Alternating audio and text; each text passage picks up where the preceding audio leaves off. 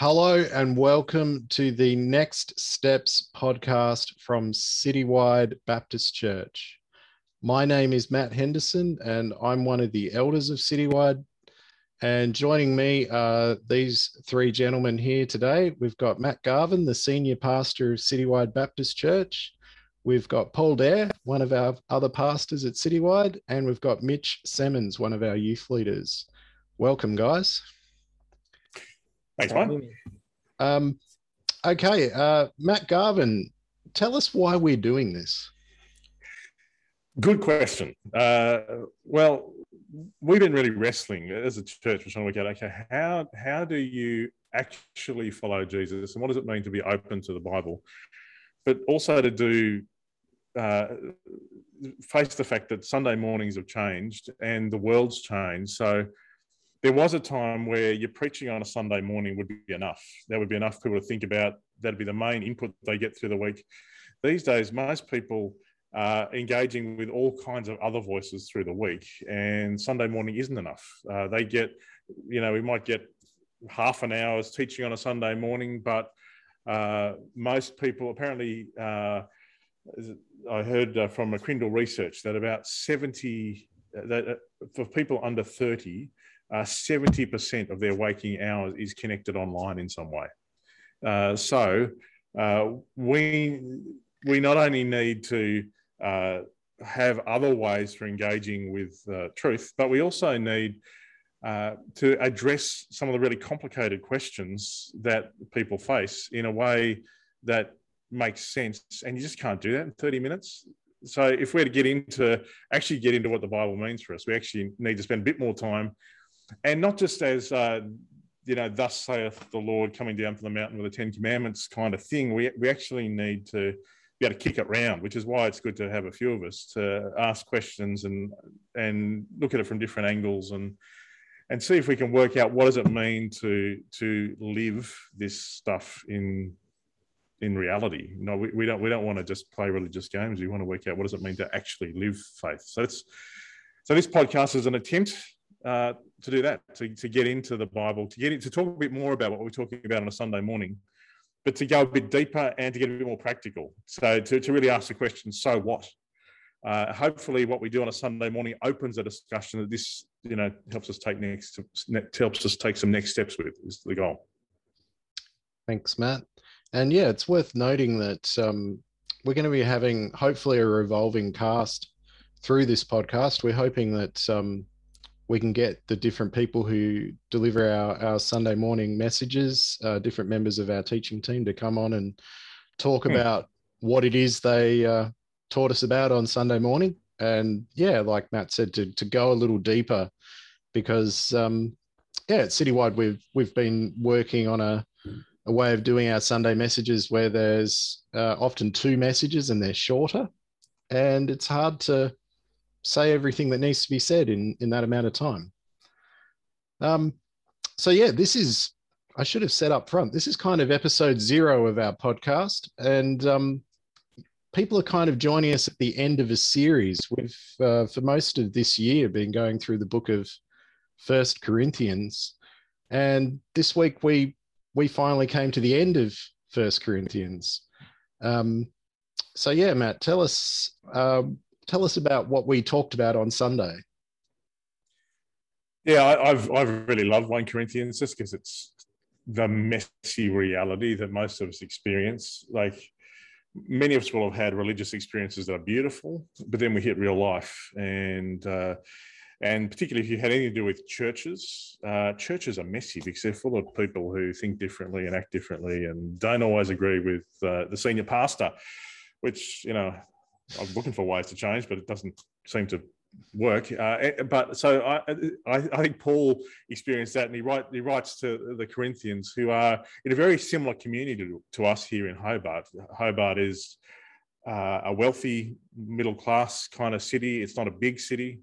It is a city, though, that prides itself on its intellectual horsepower. It's a city where Christianity isn't the major religion anymore, and it's a city where churches are, generally speaking, going backwards. So we were looking at Sunday on the final chapter as Paul tries to bring it all together. And so far, what we've been doing at Citywide since COVID is, rather than having one message, we've been having two shorter ones, and dividing things up that way. And often it'll be two of us actually doing the teaching, so we'll split it up between us. But the last couple of weeks, it's been me doing both. People had to put up with me, and I've really enjoyed the journey. But in 1 Corinthians 16, Paul, the chapter kind of divides neatly. The first few verses are about money and about an offering for the poor in Jerusalem. And so we talked a bit about God's approach to money and what does it mean. And I think as I was coming in to talk about it, there was a bit of a burden because I realised coming in, I don't think we talk about money enough. We did a sermon series about it about 4 years ago, but Jesus said that one of the main reasons people who call themselves his followers will fall away is the deceitfulness of wealth and the worries of this world. That money is a big reason why the church is ineffective, because as I said on Sunday, I think money represents your ability to make choices. And most of us want to retain that ability and give God whatever is left over after that. But the Bible's very clear. God talks a fair bit about money, and it has to be more than about the little bit that's left over. So Paul talks about this offering, but he also earlier in the book talks about supporting your local church and the people who serve in the local church. And he references the practice of tithing, which again is a controversial thing in the church. People don't like to talk about tithing. It feels like it's a legalistic thing, and people in the Protestant church are very nervous about anything that looks legalistic. But sometimes we can do that to our own downfall, I think, because we get too hung up on it. Paul also talks about the importance that administration of money is transparent. But overall, the heart of what he's trying to say is that this question is Jesus Lord? And that money is one of the places that, so this is how he starts his letter. It's a theme right the way through.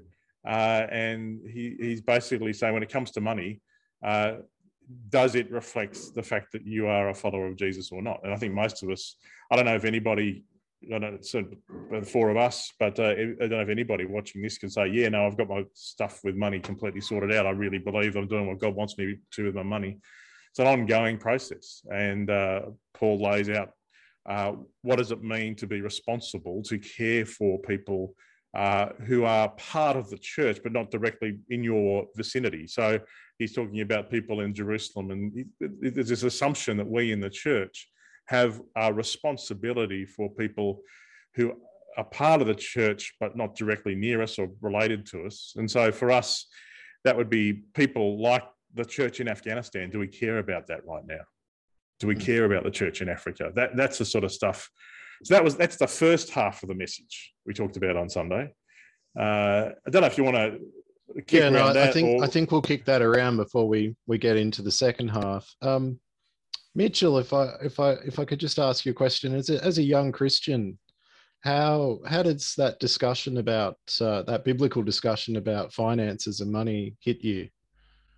Yeah, it was a really interesting one, honestly, because obviously we're all young people. We don't really have a lot of money or the funds or anything like that, except I think there was a feeling among us that we did want to give, and we do want to do that. However, people like myself who's, you know, I won't work for a month, so I'm not getting any money. However, then I'll work a lot after that. So I'm just trying to figure out, how do I actually give? And, you know, this is a sentiment among others as well. How do I give in a way that is still, you know, being generous and from my heart, but in a practical way? Like, do I give a set amount, you know, per each time, or? I think, yeah, we were just sort of having queries about that sort of thing on Sunday. Yeah, it's a good question. I'll tell you, some of us older people have the same question. Did you come up with an answer at all as you kicked around?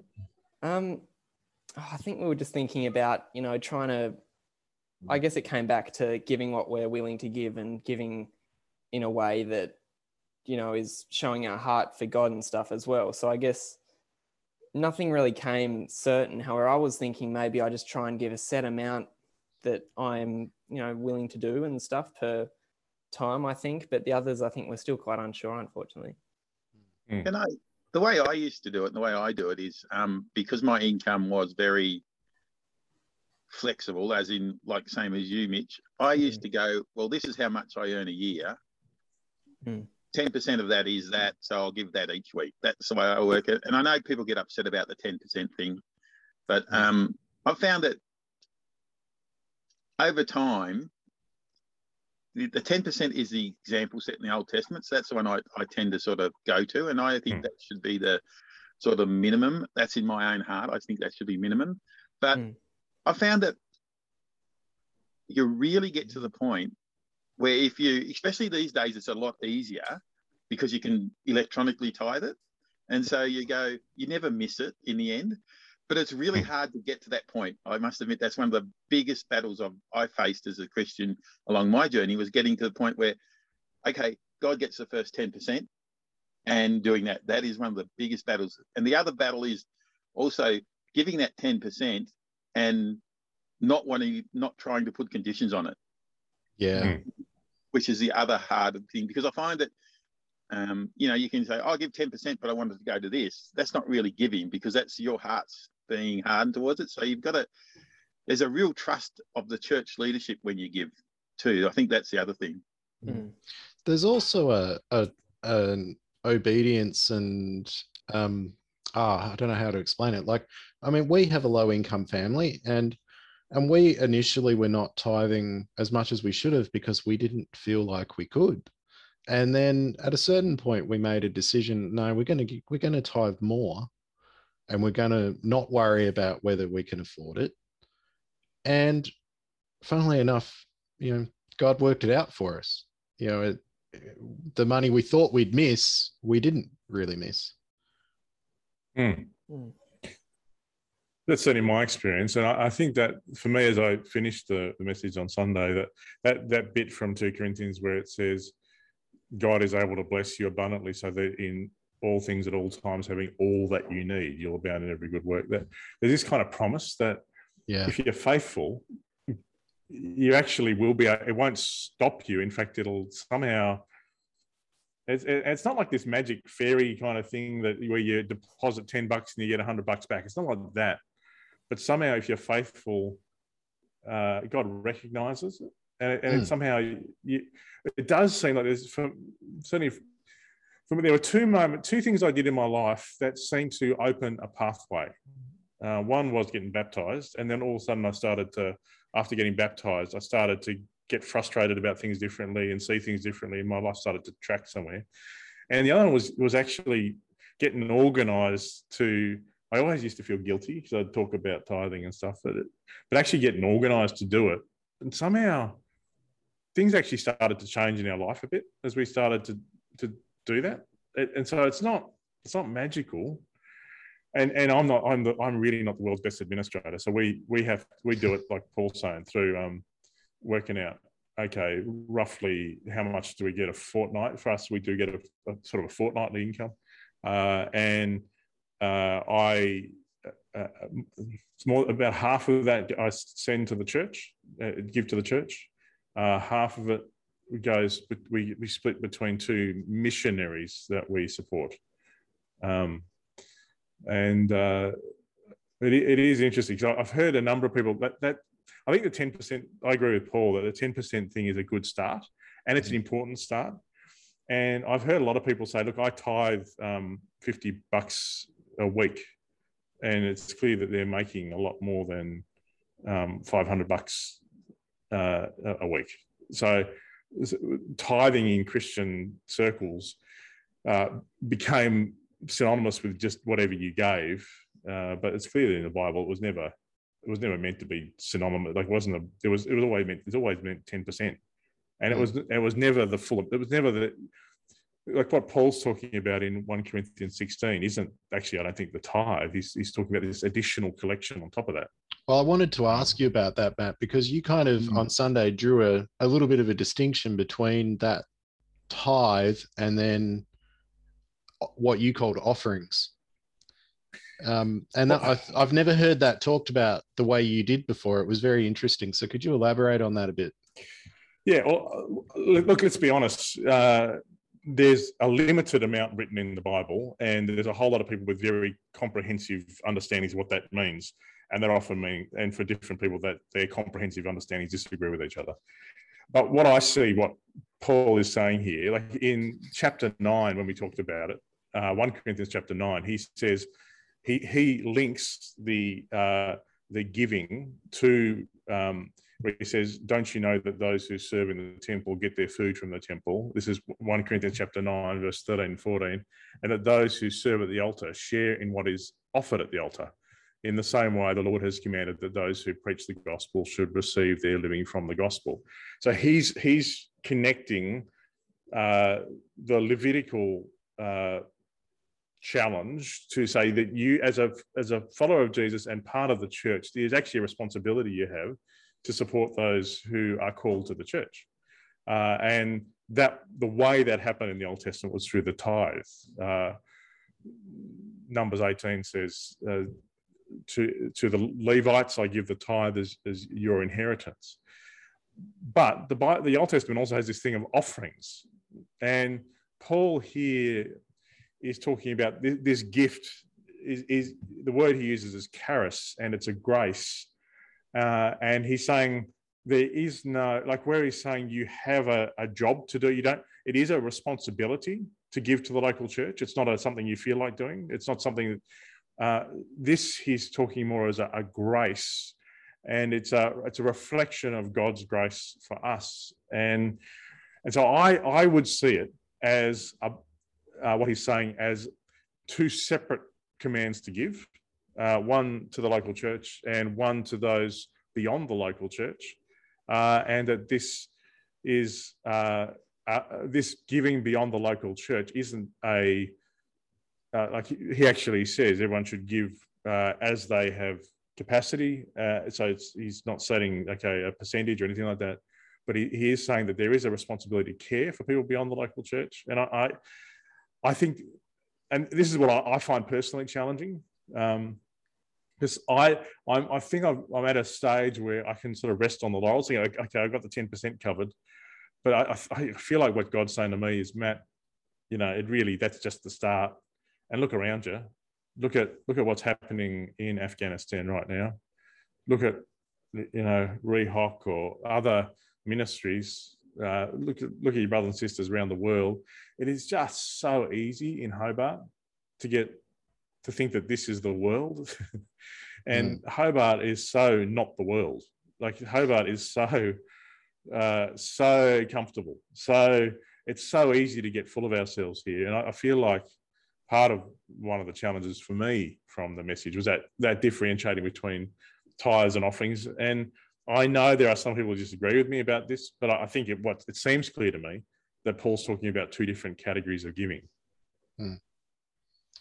So, Paul Dare, like, did you want to have something to say about that? Yeah, it's an interesting concept. I just wanted to circle back to the other thing that Matt was saying before about giving and receiving.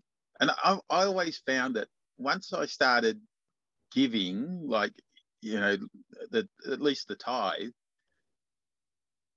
I never needed anything. I often wanted things, but I never needed anything. And I think that's the big difference. It's not prosperity doctrine, as like what Matt was saying. It's not, put $10 in and get $100 back. It's God's got you covered. If you trust God in your giving, God has you covered. I've yet to find anybody who has faithfully given ever go without what they need. They sometimes go without what they want, but not without what they need. And I think that's the most amazing thing about giving. It's just like God does repay you. And it's just one of those things. It's not instant, but it's when you need it, it is there. And that's the big thing. And I think Matt was saying that the same too, Matt Henderson too. So that's it. And on the other one,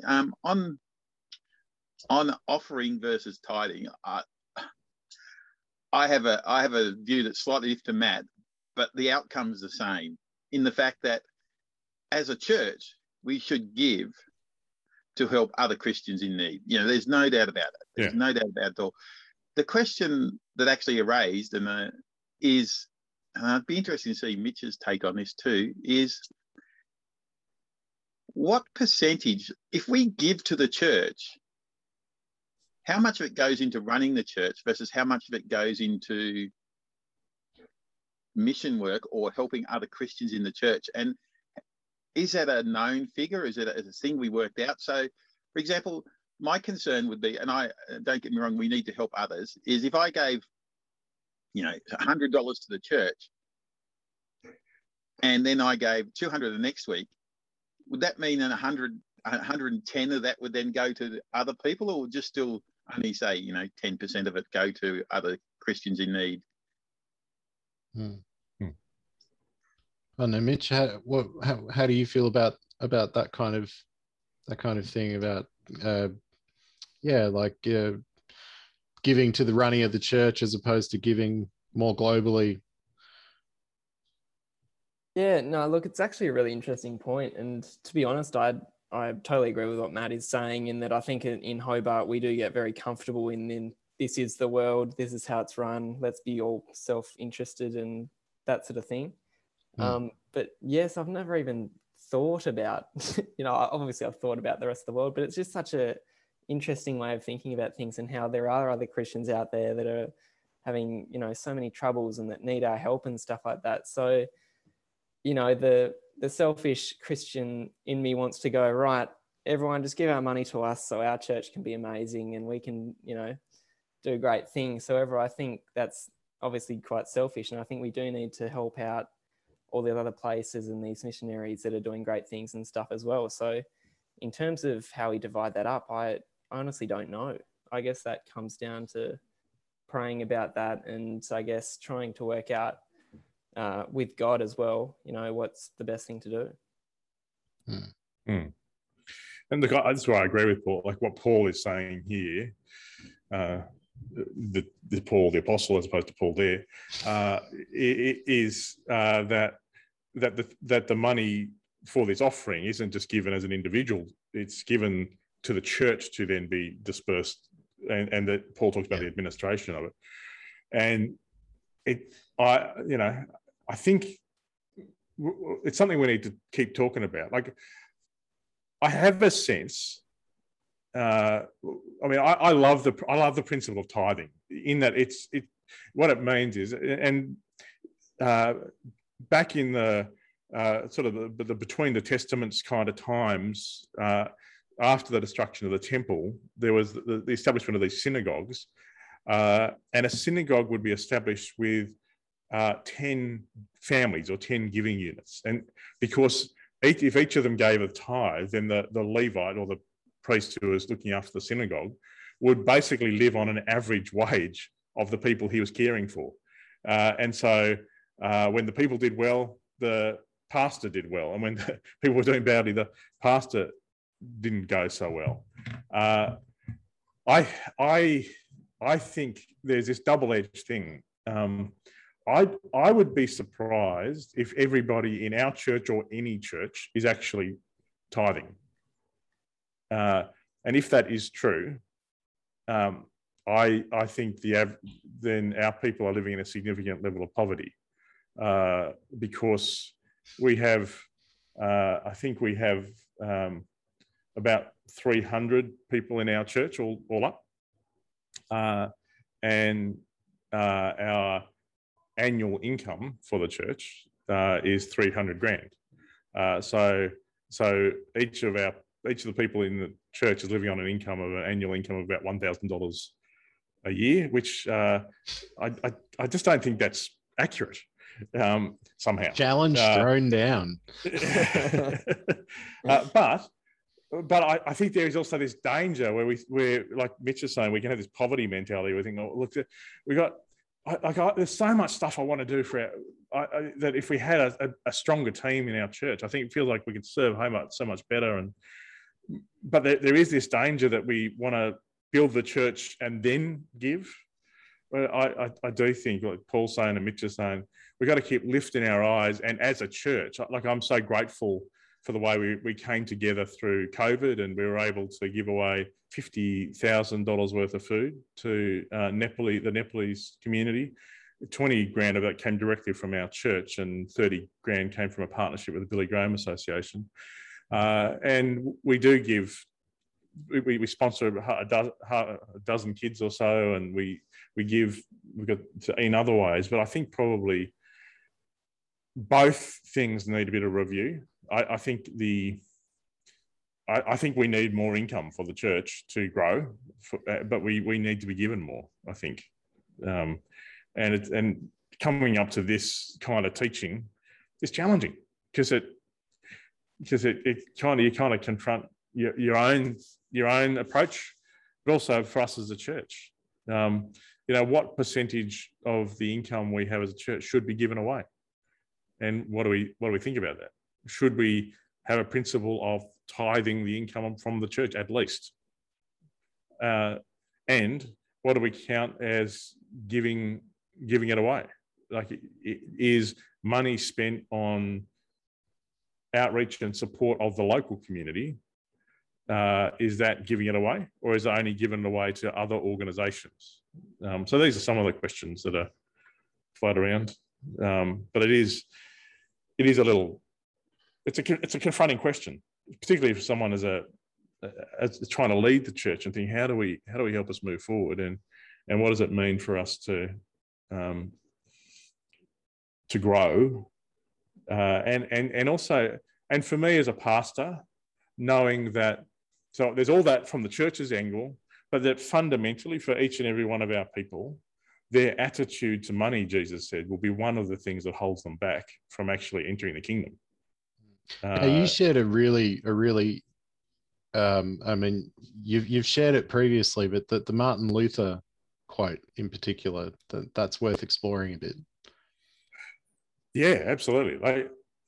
Martin Luther, the great reformer, said that there are three kinds of conversion. First is the conversion of the head. Second is conversion of the heart. And third is conversion of the wallet. It's challenging, isn't it? Because I think it's your wallet where you make decisions. And fundamentally, if your wallet doesn't reflect the values of the kingdom, you're not in the kingdom.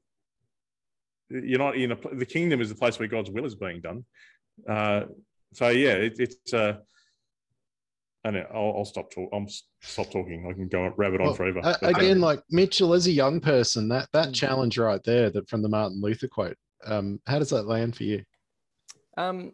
Yeah, well, I'll give a young people perspective, at least on Sunday as well, because we had that question in our discussion time, and I think we found ourselves going, what actually is the definition of the head, the heart, and I think the wallet's pretty self-explanatory, but what actually does that mean in particular? Like, can you give us a solid definition of what that means? From my perspective, there's an intellectual, before God enters your heart, and certainly from the Hebrew word for heart means your will. So before he enters how you make your choices and your whole life, and from a Western perspective, your heart is your emotions. You've actually got to get to a point where there is a rational assent, where you in your head you go, yeah, okay, there's something to this. And so for most people in the Western world, there is an intellectual response. Then there's a response that the Bible probably calls repentance, which is about your whole life. And then there's the wallet, which is probably, that'd be my gut feel. I know, Paul, you've kicked this stuff around before. Yeah, I sort of agree with the same thing. Like, head knowledge is really this: you understand, you agree with the premises of God, you agree with all of that. But to be honest, your life doesn't reflect what you agree with. And it's when God gets into your heart, or the Holy Spirit fills you, your actions actually agree with God. Like, your actions are more God-like, for want of a better term. You suddenly understand, and things that mattered don't matter anymore. And I think this is one of the things it's really, really hard to describe. But there's plenty of people out there who have a head knowledge of God, but don't know Jesus, if that makes sense. And as someone explained to me the other day, it's a bit like, I know God, but I haven't got a personal relationship with Jesus. And that's how they describe the difference between head and heart. Yeah, I mean, I would tend to agree with that too. Like there are actually a lot of people who have decided that there's a God and even believe in a God, but they don't, like Paul and Matt have sort of said, they don't have a relationship with him. So like, yeah, that intellectual, that head thing is no, I recognize there's a God, but I'm perhaps not that interested. That the heart thing is when it's like, no, I actually want to have a relationship with God. And yeah, like you said, the wallet's fairly self-explanatory. But it is a very challenging little quote there. Yeah. I thought we might move on to part 2 of your message, Matt. Part 2 of chapter 16. Yeah, well, I think it was interesting. Part 2 was not a cohesive theme. It was like Paul wrapping it all up. And so, and there's some challenging stuff in it. Like, I love that the first bit from verse 5 to 9, he's just making it clear that it's about relationship. And he wants to hang out with people. And I think for me, just a reminder, because sometimes in churches we get focused on programs, and Paul lived with people. He would hang out with them and he'd do life with them. And he actually says, I don't want to just drop in and give you some inspirational talk. I want to hang around with you for a few months. And I think that's a different approach to how we think about ministry, inviting people into your home and doing life. Then from verses 10 to 12, he addresses the fact that, Timothy's going to come, but he's probably a young bloke and people aren't sure whether they'll trust him or not. And so he's saying, look after him, don't cause him to fear. Then he also has to explain Apollos, who they want, and Paul wants to go and hang out in Corinth, but he's busy doing other stuff. And so one of the things that struck me was often in church leadership, that one of the major jobs you have is helping people see each other and give space for people who are different. Because, we genuinely are. And we're talking about becoming an actual, moving to authentic community, you can put it on. As long as it's only an hour and a half on a Sunday morning, everyone can be polite. But if you're going to move beyond that, it's going to get awkward. And so a big part of the leadership of a church's job is to help people understand each other. So I think that's what Paul's doing there. Then he has this couple of sentences that sum up the whole letter, where he says, be on your guard, stand firm in the faith, be courageous, be strong, do everything in love. He's just saying, and again, part of me would love Christianity to be this thing where you have this moment, and then all of a sudden everything's easy. He's making it clear, no, that's not it. It's, be on your guard. There's going to be things that want to come in and attack you from left and right and take you off course. Stand firm in the faith. There's going to be times that are going to want to knock you off your feet. It's going to take courage and it's going to take strength. And all of those things are things that you have to actively choose. And then he's saying what he says more beautifully and eloquently in chapter 13, but he sort of sums it up and says, do everything in love. And then there's this little throwaway thing where he says, submit to people like Stephanus. This bloke, he said, has given up his life for the church, and that you should submit to people like that. And it just struck me that none of us in the Western world want to submit to anybody. And so this is so countercultural. The church is meant to be a place where there are people who we see who have given up their lives for the church, and we should be willing to submit to them. And I look around our church, I see plenty of them. I see people like Jan, who has clearly given up her life to serve the church. I see people like Agnes. Pete Clark would sort of fall into that category for me. There's a bunch of people, and it's really important to, and mostly it's interesting that Paul feels the need to say you've got to submit to him. Most of those people aren't going to push their way. No. Most of those people aren't going to be he's not talking about the cult of celebrity, where there's the super pastor and everybody just bows at their feet and does what they say. No, he's talking that there are going to be quiet people who have given up their life for the church. And he says, submit to such people. I urge you, brothers and sisters, submit to such people and everyone who joins in that kind of work and labours in it. So I was personally challenged by that. And then he goes on and says, people that refresh your spirit, they deserve recognition. And then he lands it by saying, if anyone doesn't love the Lord, let that person be cursed.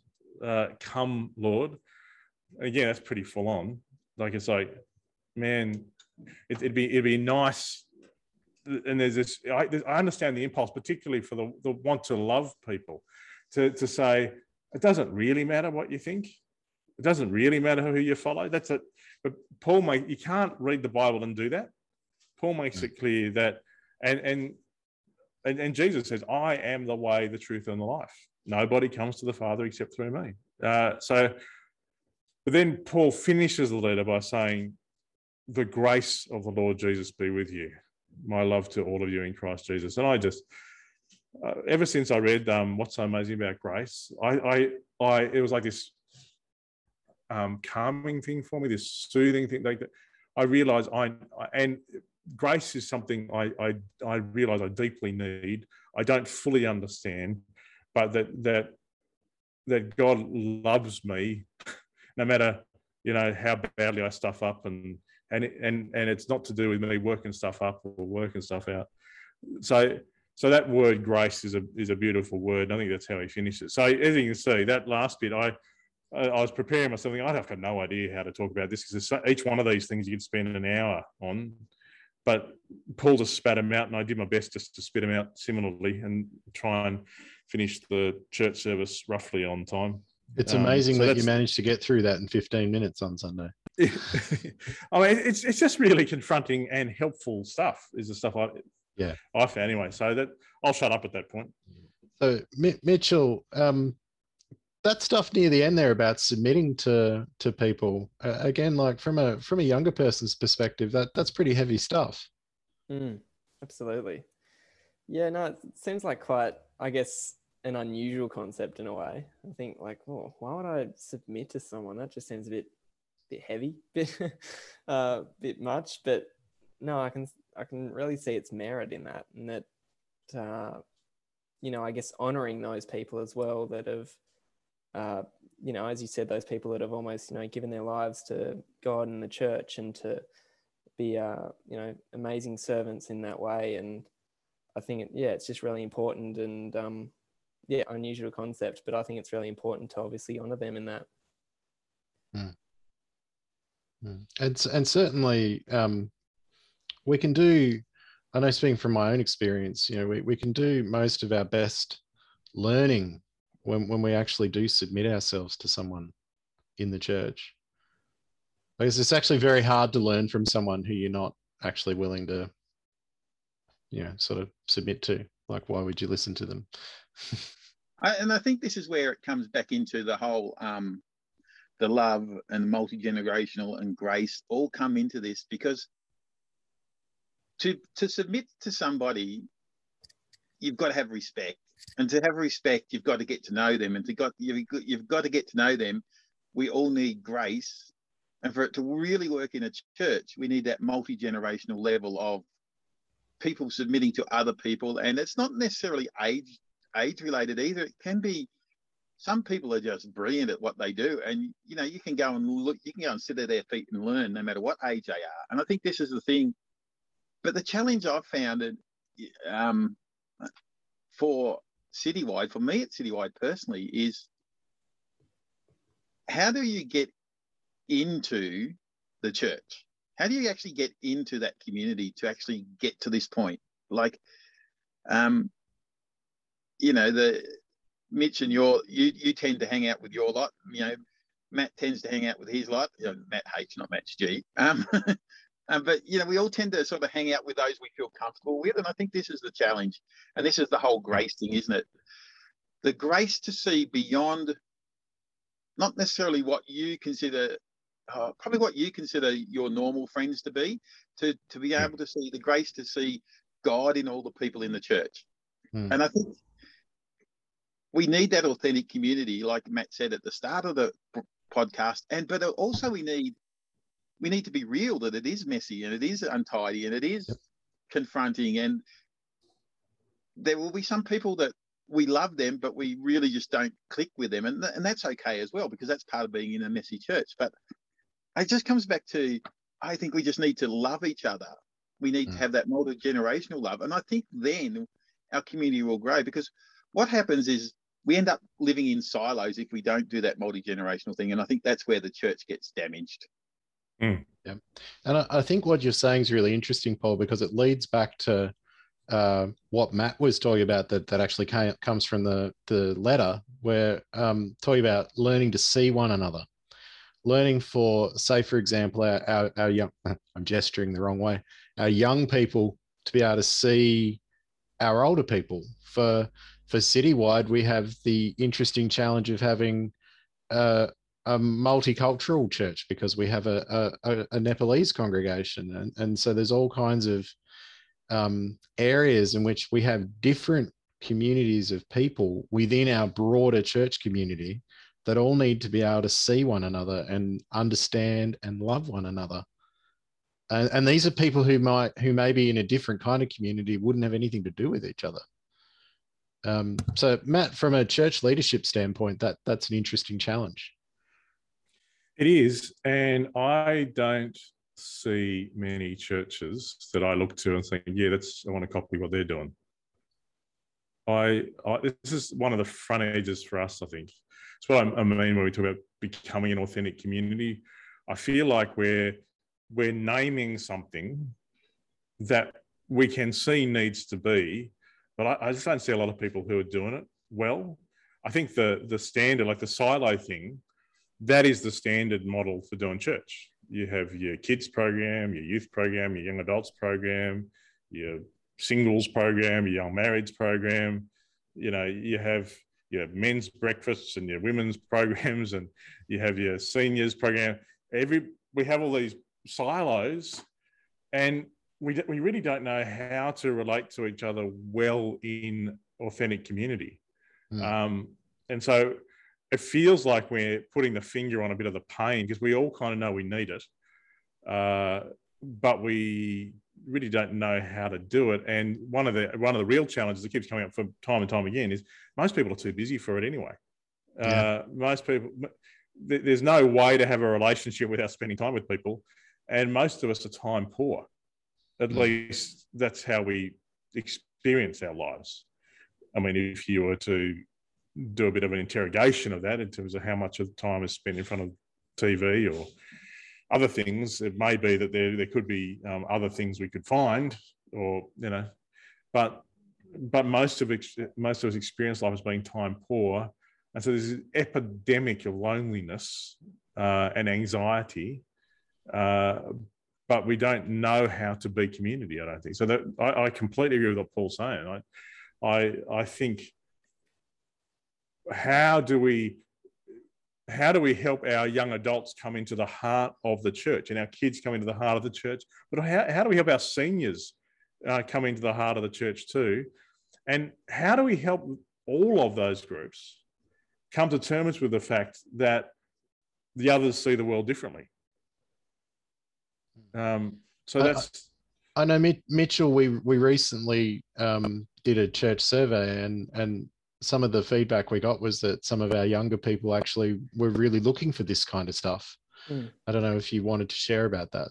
Yeah, absolutely. I think we've been, even for the last 2 years, I think with our young adults sort of group, I think, it was quite a while ago, but we actually did a listening prayer session with Matt and some of the young adults. And I forgot what the question was, but basically we all reached the same vision, the same thing, and that was intergenerational just connection and helping each other out and being there for one another. And I think since then we've noticed that the young people, we really want that connection. We want to catch up with the older people, the middle-aged, whatever. You know, we want to learn things. We want to know things that we don't already know. And I think there's that yearning there for, you know, just that connection. And, you know, I myself, I'd love to go through church and go, you know, hey, Bob, hey, Glennis, you know, whatever, just go through and know everyone. I want, you know, that sort of rock star feeling, you know, you're going past and going, hey, how you going, blah, blah, blah, blah. It's quite a, yeah. You know, it's not a great example, but, you know, I love that sort of feeling of knowing everyone and that, yeah. And I guess the ways of doing that, I don't know. I mean, there's a forced method, I guess, which is, you know, which we did after church that one time, or I think in church, I think we matched up with different people from the church and we just had like a single sort of, you know, speed dating kind of thing. And that was amazing. I think all the young people from our group had amazing chats with everyone, and that was awesome. But in terms of having a natural way of getting to know people and that sort of thing, I'm not so sure. But. There is something beautiful though, isn't there, about a church community where, I know, speaking from my own experience, you know, when everyone gets together, which usually is only on a Sunday, it's wonderful to think like even people who you're not necessarily particularly close to, you share something with those people, and there is a closeness even though you don't know them that well, if that makes sense. It makes you more likely to want to get to know people because you have this wonderful truth in common with them. Yeah. Okay, so Matt, as we alluded to at the beginning of the discussion, we've come in at the end of a series, and we're about to start something new. Do you want to tell us a little bit about that? Yeah, I've been really wrestling with what we do next. The plan was to dive headlong into the most controversial issues we could think of, and still planning to do that. But I feel like it's right to just take the next 6 weeks to talk about what does it actually look like to grow as a Christian? Like, what does it actually look like to grow as a person? And what is it when Jesus says, go and make disciples? What's a disciple? What does it mean? So it feels like in some ways we're coming back to basics in some ways, but I think it's the kind of basic that none of us has completely covered. Because I think we've prioritized ideas, but the personal growth that is required to build the kind of community Mitch is talking about. Like one of the things that all pastors have to cope with is that different ages and different stages see the world differently, and in order to for us to be a healthy community, we've got to learn to see our own stuff and distinguish between what is my stuff and what is truth, and you know who is Jesus, and am I becoming more like him or less like him? That's the kind of stuff. So we're going to introduce our discipleship model, which, you know, I don't even know if it's a helpful way of talking about it. Discipleship model. It's very, but it's what it is. It's, you know, it's not going to be rocket science.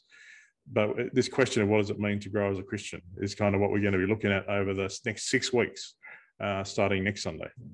I have one question, and this is probably more aimed at Mitch than anybody else. I agree that we need to do the discipleship thing. Yeah, I don't like discipleship as a word either, but I understand what it means. But the question is, Mitch, for you particularly, because you're the only one not of the same generation as us three, is... Hey, hang on, I'm a bit younger. Anyway, moving on. We can do discipleship again, and it's great to do it. But how can we do it to actually make it effective in maybe getting some of those multi-generational bonds happening, intergenerational bonds happening? What from your point of view would help that to work?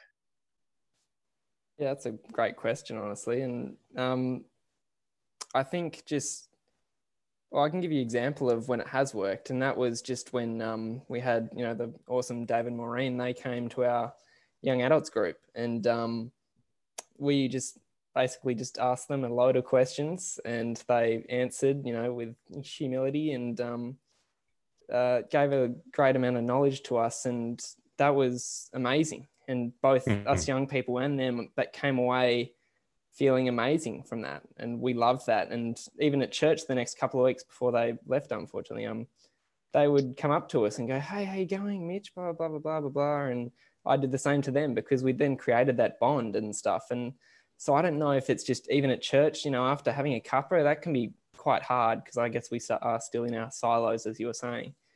But I guess taking a step to then go and try and talk to people or try and work things out, or even if we're just, I think helping out is a great way of doing things as well. So like in the worship team, I'm with, people middle-aged, a bit younger, a bit older, that sort of thing as well. And I think doing things alongside each other and serving as well is also a great way of getting to know each other. And then I guess from there, getting into those deeper conversations and things that can be pretty beneficial for both of you. But yeah, apart from that, I'm unsure.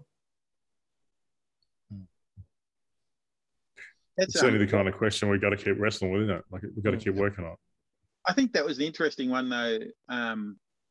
Actually, think the fact you're helping with people of different ages or doing a ministry with people different, by default, gets you that as well, which is a really interesting concept. So yeah, no, it's good. Thanks for joining us for episode 0 of the Next Steps podcast. This podcast will hopefully be being uploaded every Wednesday. We really appreciate any comments, feedback, reviews, or questions. We really want your questions. So please send those to us as well. And to Mitch, Paul, and Matt, thanks for the great chat. And we'll see everybody next week.